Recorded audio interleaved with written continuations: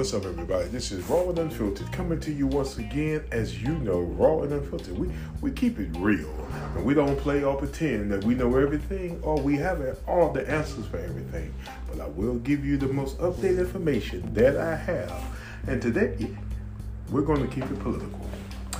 Look, on Tuesday, Trump celebrated Putin's aggression against Ukraine. Now, you have the world turning against Putin, saying, don't do it, leave these people alone. Putin says he's worried about neo-Nazism, when in Russia, neo-Nazism is running rampant. But Trump said this man is a genius and wonderful. He basically called Putin a very tough and patriotic while speaking on one of the conservative talk shows. Nope, it was not Fox News this time. It was the Clay Travis and Buck Sexton show. Hey, I'm going to be guilty. I listen to it sometimes myself. But remember something, there's a video out there. You guys have to look at it. Trump's former Secretary of State, Little Mikey, called Putin very shrewd and very capable during a January Fox News interview. You guys know, come on, let's be honest. We know that Fox News is the biggest supporter of the Trump demagogues. Now, here's the thing. When I heard Trump say that Putin is a genius, when I heard Trump and Mikey compliment Putin, or let's just say the Russian president, do you have any response to it? I mean, there's just no words for this type of thinking, this type of, especially from a former president.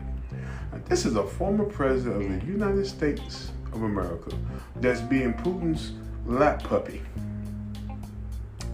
I mean, honestly, Republicans have I'm sorry, it's just very unpatriotic.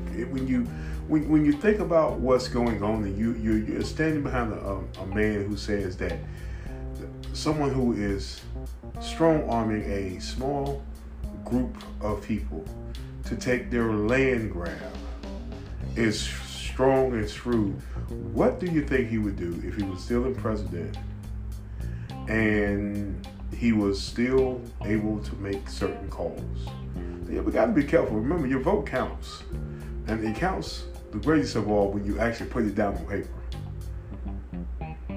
Look, it's obvious. We know Vlad got Trump elected in 2016, tried to get him reelected in 2020. And when that failed, and you know what he did? Those flying monkeys came out of nowhere trying to divide the nation to return Trump to his office in 2024. Because guess what? Trump would have lifted sanctions, pulled the U.S. out of NATO. And Trump said he was going to do this anyway, so it's not a surprise. And declare the spring and new of the free world complete into the hands of his master, Vlad. Man, Vlad kind of sounds almost like a Marvel TV show. But look, here's what I'm telling you guys. Be careful. Because what you're seeing happen around the world is getting very, very close to touching America. If we don't make sure that we stay sovereign, the next thing you know is we're going to be on the opposite side of somebody trying to attack us and take our land. So don't think just because it is in a far-off country that it cannot come home. Those chickens can come to roost, so be careful. But as always, let's go. And remember, we have to go, but remember, we just try to keep it real. And we try to let you know the news that you need to use